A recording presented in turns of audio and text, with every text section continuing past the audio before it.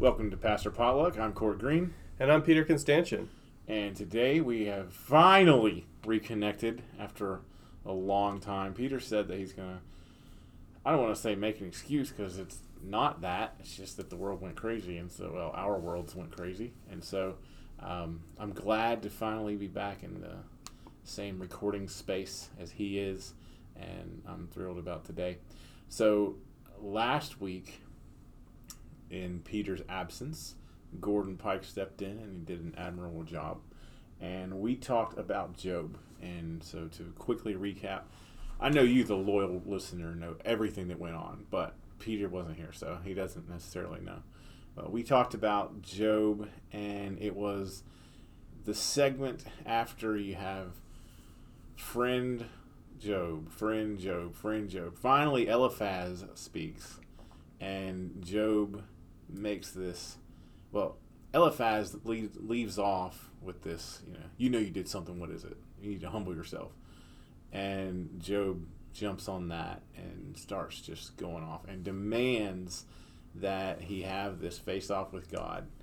And one line that we kind of keyed in on was Job saying, would I be able to prove my case? No, but at least God would hear me out. That'd be great. Mm-hmm. And so a lot of times when we were talking about that, we made allusions to the verses we're going to read today. Because we'd say, well, Job's demanding this, and when God shows up, that happens. And so we're going to get some of the that happens today.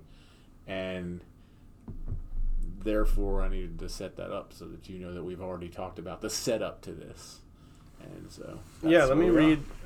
This is from the Common English Bible, and this is Job 38, 1 through 7. The lectionary appoints a whole additional set of verses, but we'll keep it short and sweet for you. And this should be familiar. It's one of the most well-known lines. Verse 4 in particular is one of the most well-known lines in Job. So listen now for the word of the Lord. Then the Lord answered Job from the whirlwind, "Who is this, darkening counsel with words lacking knowledge? Prepare yourself like a man. I will interrogate you, and you will respond to me. Where were you when I laid the foundations of the earth? Tell me if you know. Who set its measurements? Surely you know. Who stretched a measuring tape on it?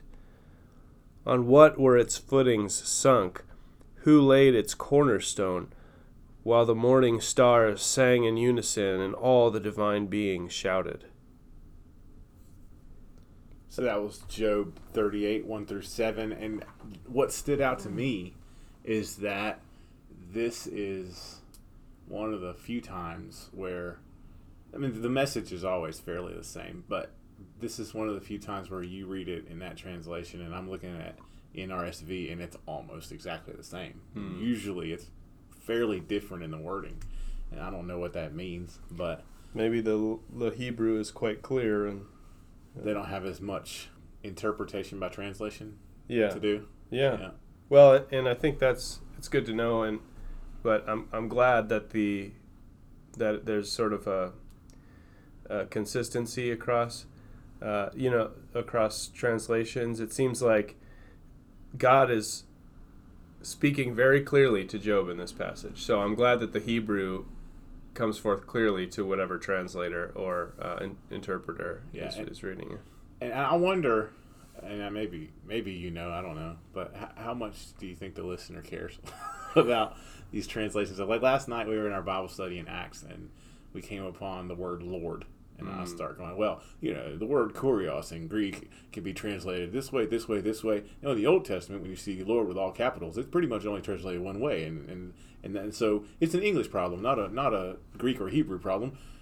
And then I looked up, and the 3 or 4 people that were in the room's eyes were glassed over. I looked at the screen. Yeah. I looked at the screen, and all the people that were joining us online, they were like, I don't care about this. Yeah. Shut up, Courtney, and move on. Well, yeah, I don't know exactly. It fascinates me, though. Yeah, and that's why I brought it up. Well, let's dive into the story and put ourselves in the story as opposed to in the in a what is the phrase? The criticism of the language script. Source criticism? Maybe that's it. I'm not sure. That's your JEDP. No, that's not that. We're doing it again. Yeah, We've done it again. We're getting all brainy on this. Anyway, let's talk about God and Job. So, in kind of response to what Court was saying with the conversation that he had with Gordon last week, this is the moment that Job is waiting for. Yes. That he's been demanding. And that many of us also have been waiting for, or have had times in our life when we're waiting for. When God finally shows up and answers in a clear way, at least, not necessarily answers by solving the problems that we've been asking for help with, but answers in showing up and giving us a response. And we often say, that God answers prayers, but not always the way that we would hope for. So, for those who have read the whole story of Job, you'll know that he's asking for this opportunity to give his account. And like Court and Gordon talked about last week, he's already unsure that he'll be able to properly defend himself. But he wants that opportunity to speak with God face to face. And God shows up here. And rather than actually addressing Job's individual complaints, it seems like God's point is saying, you lack so much knowledge that I can't even address those points.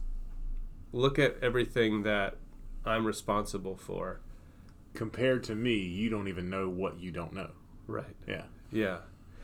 And I wonder, Court, do you think that's what do you think Job would have made of that answer? Or if you had been in Job's shoes, would that be sufficient for you? If I would have been in Job's shoes and happened to be in a froggy mood and ready to jump, then it would have been, okay, I get that. You're God and I'm not. Never said otherwise. But, and my butt would go to something you said a moment ago. Finally, God shows up, was the words that you said. Yeah. I think. But you definitely said the word finally. So, yes, you're God. Yes, I'm not. I understand that. I've always understood that. But, where were you? And would that be horribly arrogant? Yes. But look what Job's been through here. Yeah. I mean, he's lost so much. I don't think that at the outset he would have said that. Or, let me go back.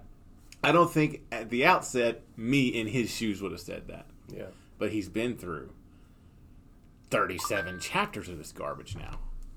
And constantly has been told, you brought this on yourself, while knowing that he didn't. And has just wanted someone to show up and hear him. And, at first the Eliphaz, Bildad, and Zophar show up and they do that for 45 seconds each. And then they're just lecturing him. And that's not what we need when we're beat down and we're calling out to God and God feels so distant. And we're just, and his wife was throwing stuff in there too. And I give her a pass because she's lost her kids and everything too. But, it wears on you. And it gets to a point, and I think Job is here, where you start to not care what the consequences are. You just need something to change. Yeah, you need to hear. Well, yeah, I think I would be disappointed too in a way. It's impressive that God shows up, but it's but after this whirlwind and God speaks and blasts a lot of hot air back at Job, in my opinion. And that's not to say God was wrong. Everything God says is true. It's true, yeah. Even the stuff that God only implies is true. But then I feel like at the end of it, I would be kind of disappointed. I'd be yeah, but what about all the stuff I was asking about? Yeah. I mean, I get your Lord, but but Job doesn't answer that way. I don't know if we're going to probably not going to talk about Job again. So maybe I can just jump ahead and give Job's response here, if that's possible. This is chapter 40, verse 4. Job responded to the Lord, "Look, I am of little worth. What can I answer you? I put my hand over my mouth. I have spoken once, I won't answer. Twice, I won't do it again." So he kind of just like accepts that he has spoken in ignorance. Yeah. And that's hard for me to accept because it's like I felt like he had some valid claims there. So the end is hard for us to accept. Yeah. The resolution, which is probably added later, is also hard to accept because, he gets new kids, but they're not the ones that are already dead. Yeah. And then, if you take the beginning, what started all this, which also may have been an add-on, but if you take the beginning and why this comes to be, it makes it even harder to accept. Mm-hmm. Job is I'm cautious to use victim, but I'll say fallout, I guess, the collateral damage of a cosmic tinkling contest. I bet that Job won't mess up. Oh yeah, let's see. Well, you can do anything but killing. I mean, after God comes out of the whirlwind and says, this is what I am and that's what you are. Okay, but you still did this to me. Mm-hmm. And you didn't really have a good reason. Yeah. And I feel terrible even saying that. I don't feel terrible. I just, I feel like that makes me some kind of, jerk.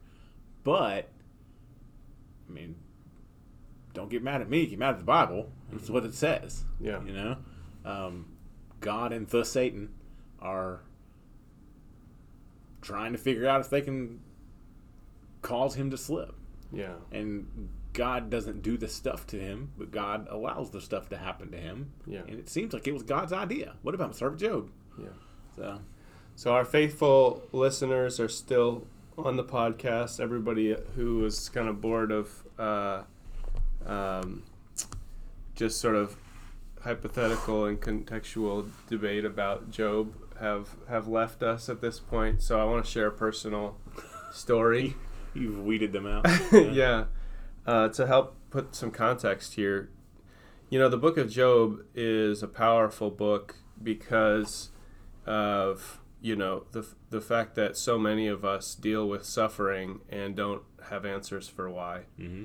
Part of the reason I've been away from the podcast towards the end of the summer, the whole summer, my wife was going through chemotherapy for Hodgkin's lymphoma.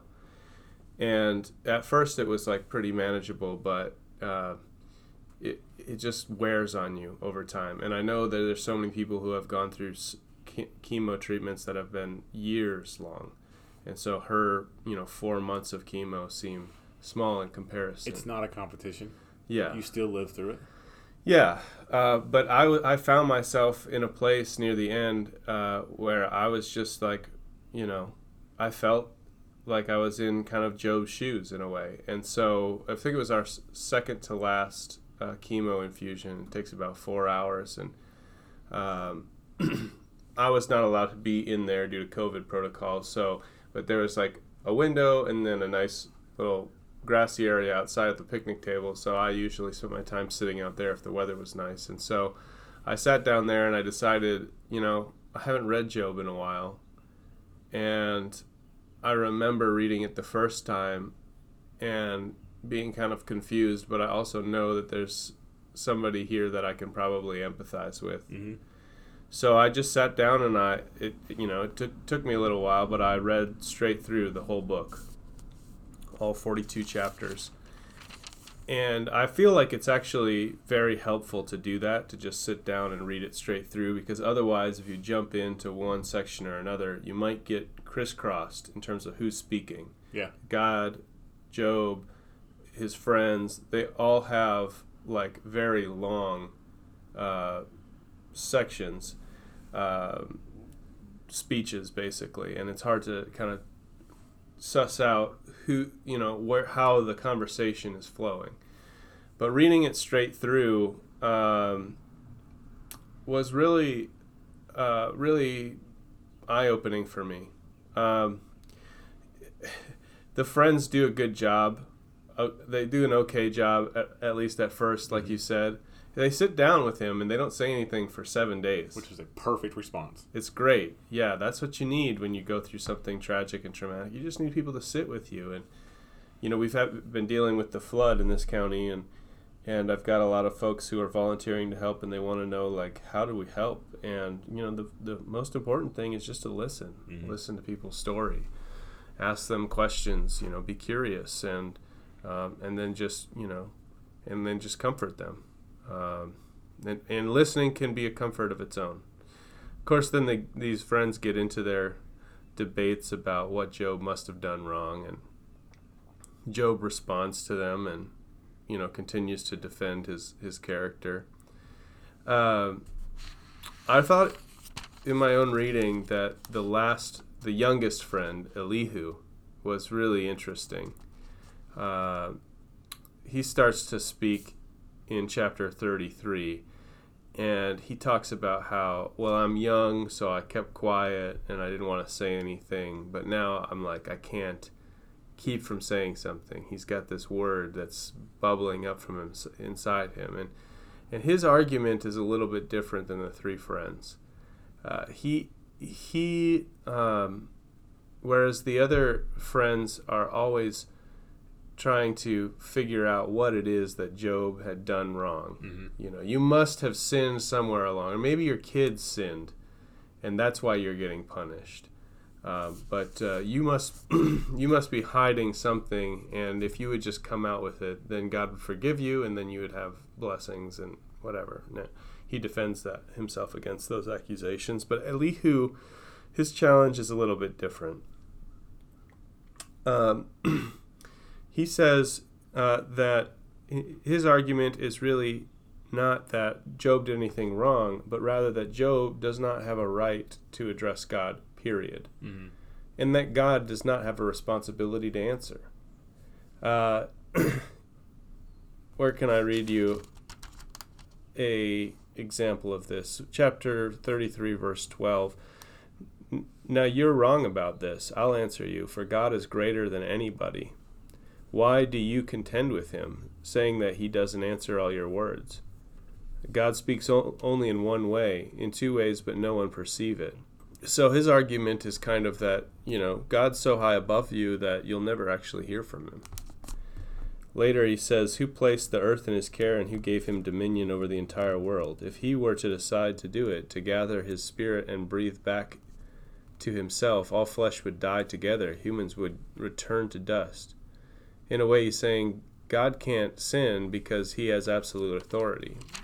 And I think God echoes that as well, but Elihu's eagerness to defend God, I think is overblown. Like he goes above and beyond what God would even claim. Yeah. So then God shows up. Mm-hmm. Well, can I go back to Elihu really quick? Yeah. Who I always call Eliphaz because I don't know why. There's another friend called Eliphaz. Okay, so I'm not crazy. Yeah, this is all just right, the youngest one. So, can you read the verse again that talks about breath / spirit? Yeah. You know where I'm going with this. I'm doing it again. Go ahead.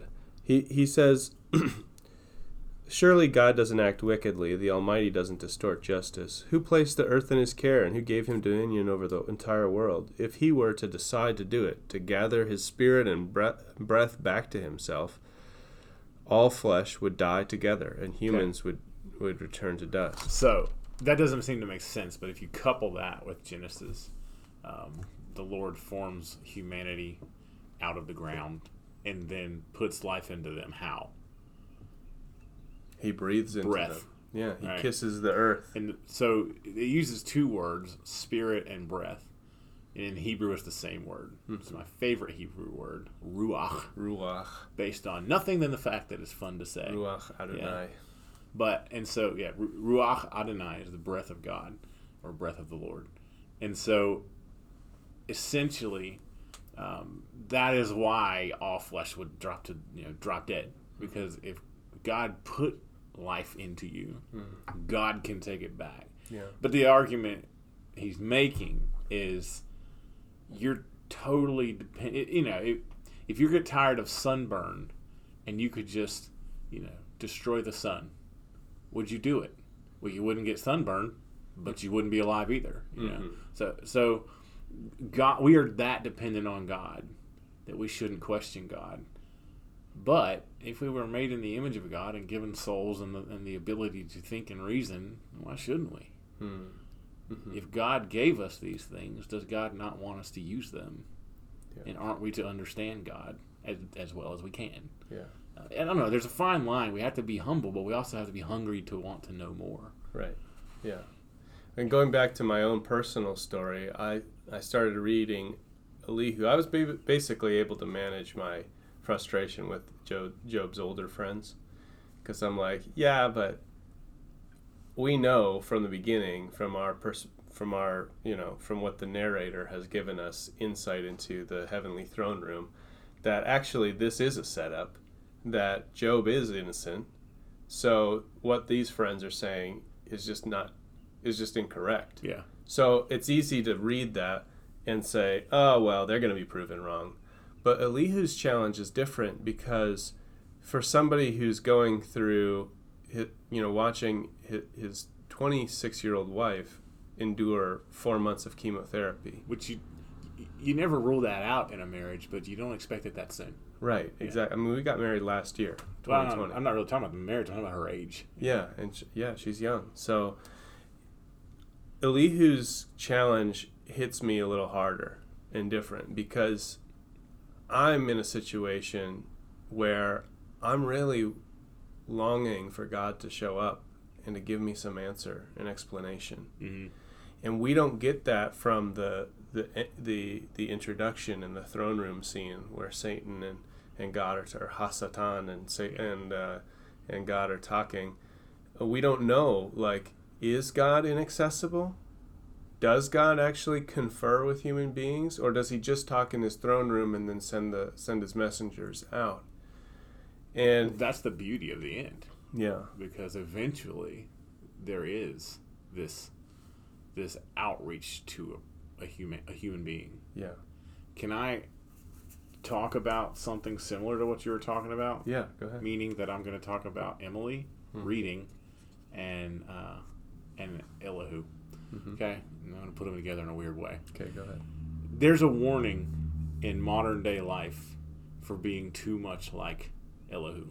So I was reading The Courage to Go, which is a book by Emily, and that is the wife to whom Peter is married. We're going to have her on the podcast now talk about this book. We are, and another one. Anyway, so I was reading it, and there's it's not a constant theme throughout, but several times she talks about this almost polluted way that she was trained to view the human body, relationships, essentially sex. And it's, call it what you want, purity movement, whatever. And she was groomed in the evangelical church to see things a certain way. And she gets frustrated with that, which many people did, we learned, as they grew up. And, had to move beyond high school. And weren't insulated anymore.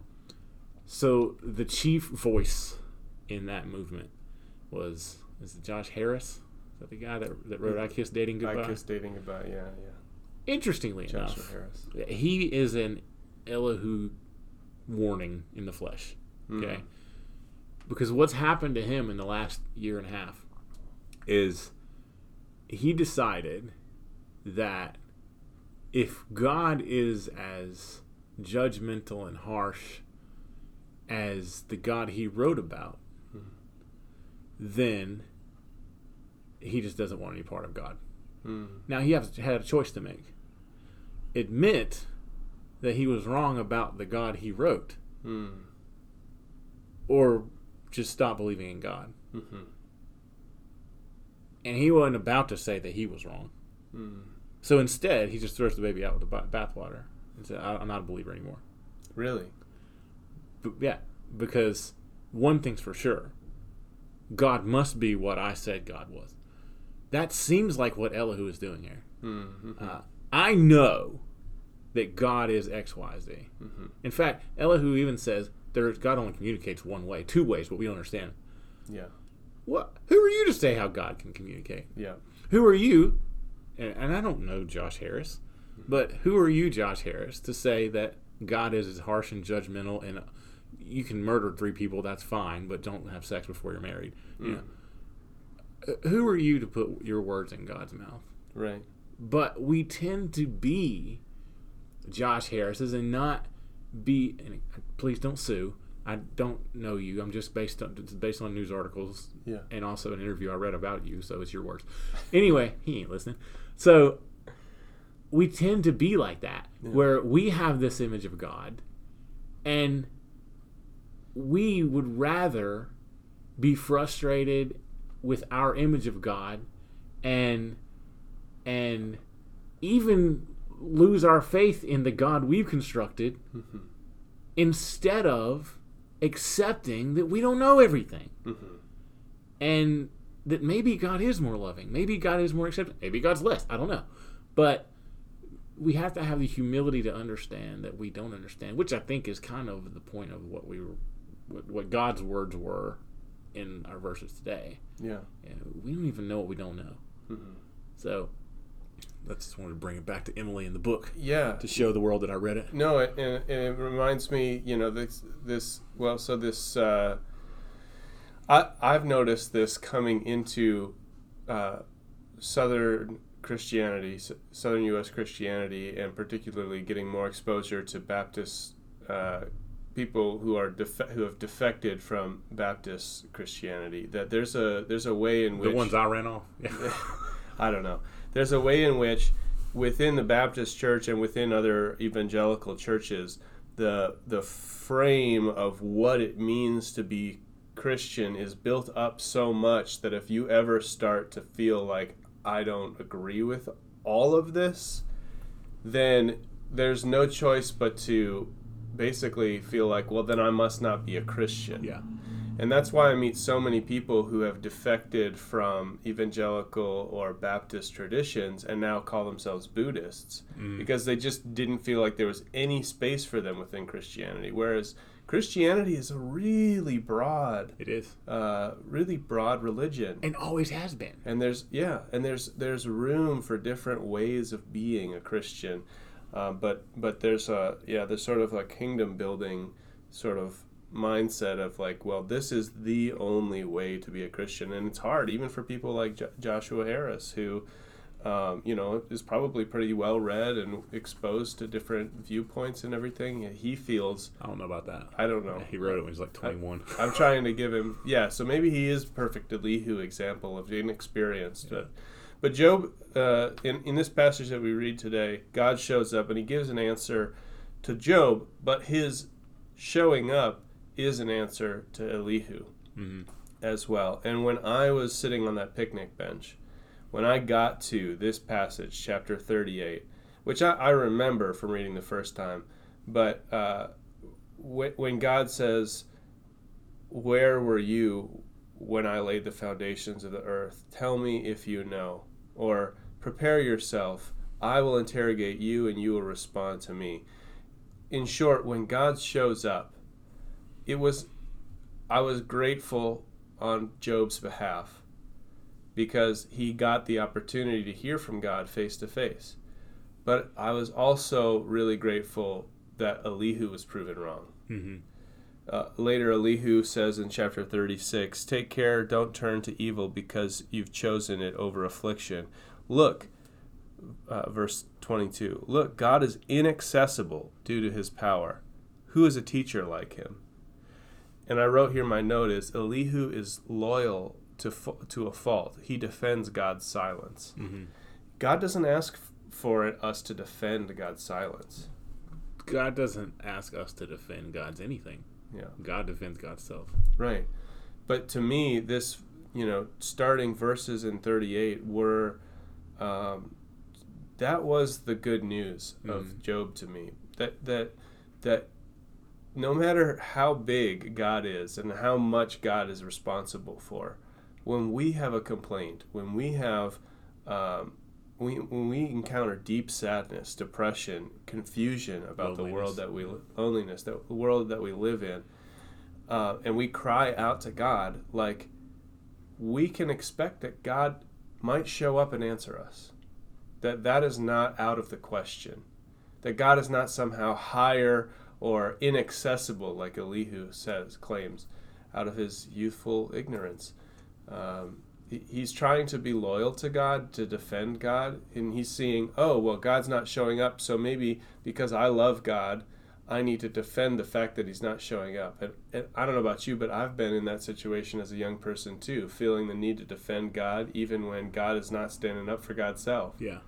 But I was grateful to see him proven wrong, because in my own circumstances, I really wanted to hear from God. And I think we all find ourselves in that place at some times. Well, you said that we can, I don't know what words you use, but it's kind of like we can count on God showing up.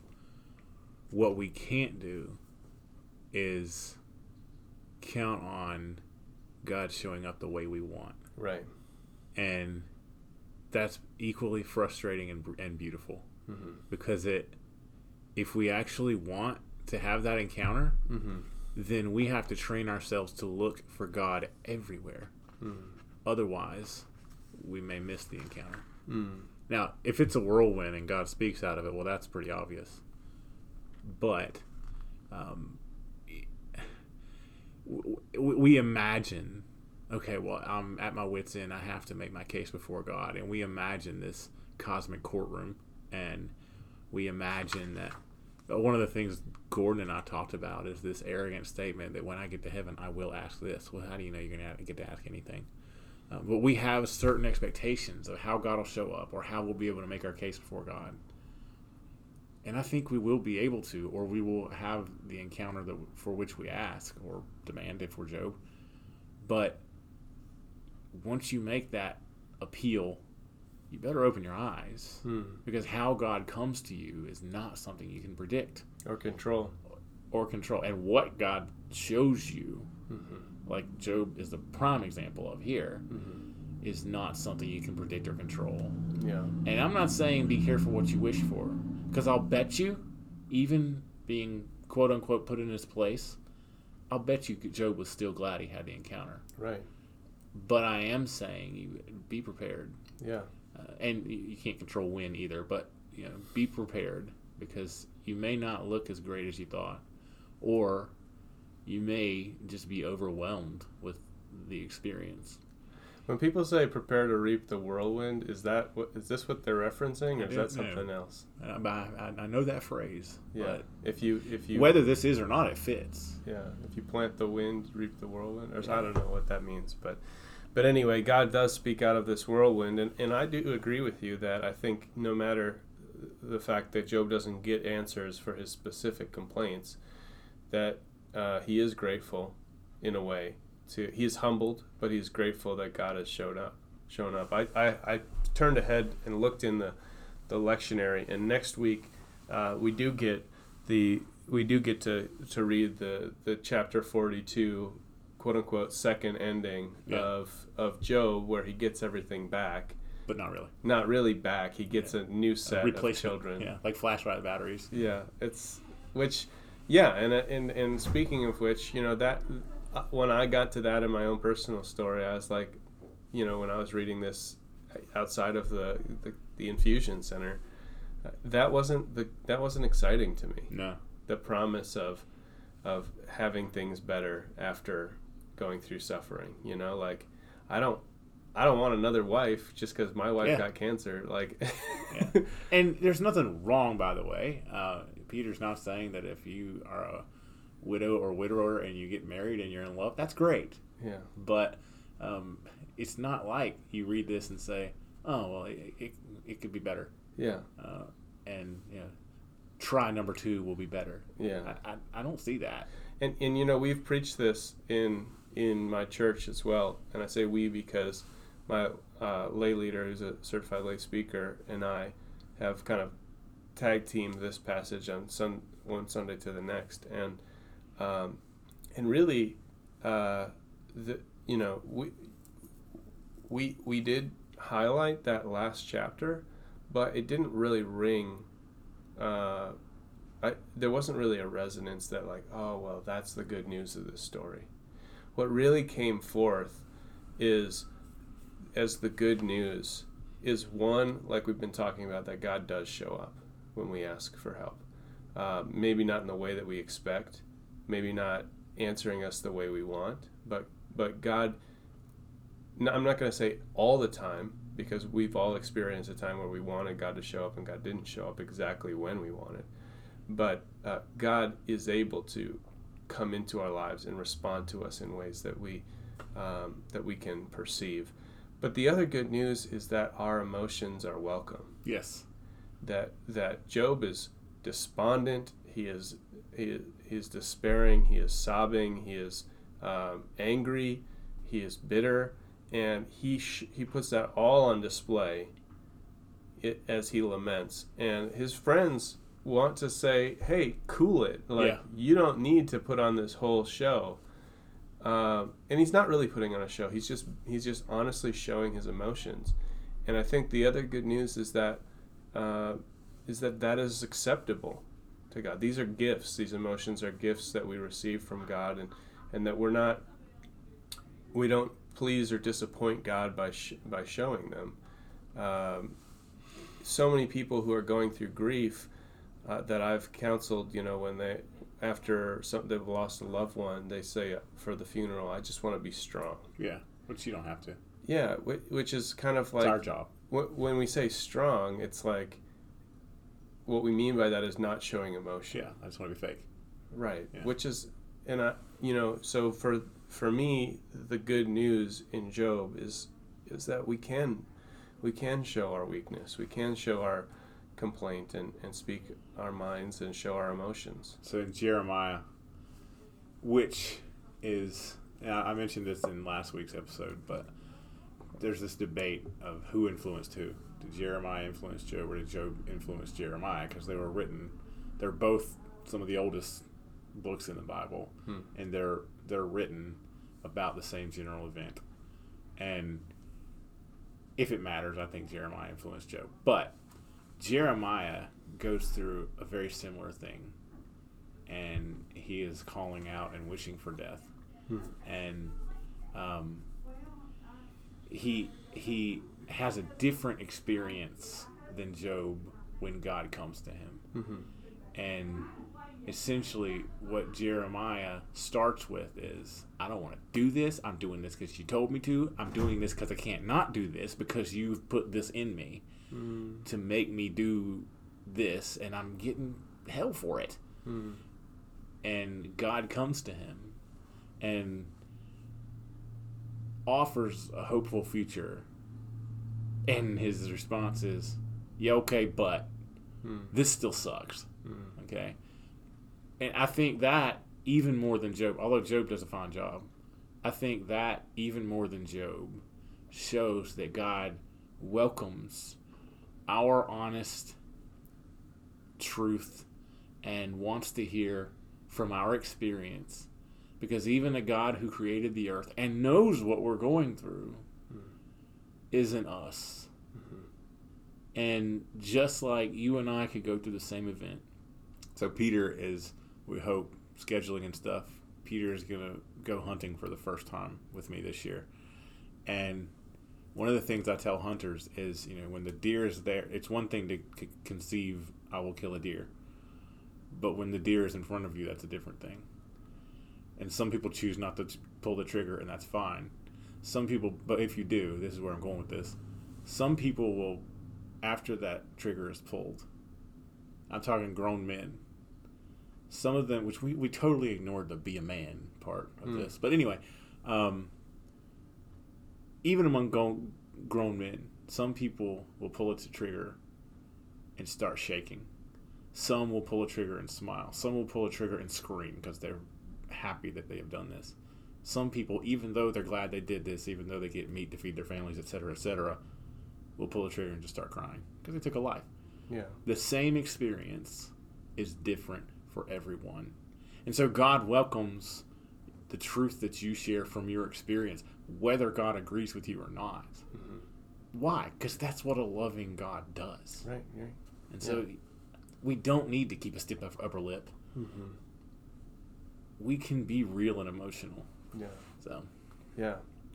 Well, I mean, the good news to my story is that Emily is in full remission. And certainly that was something that I was praying for. Absolutely. We didn't know that that would be the answer, but I'm grateful for it.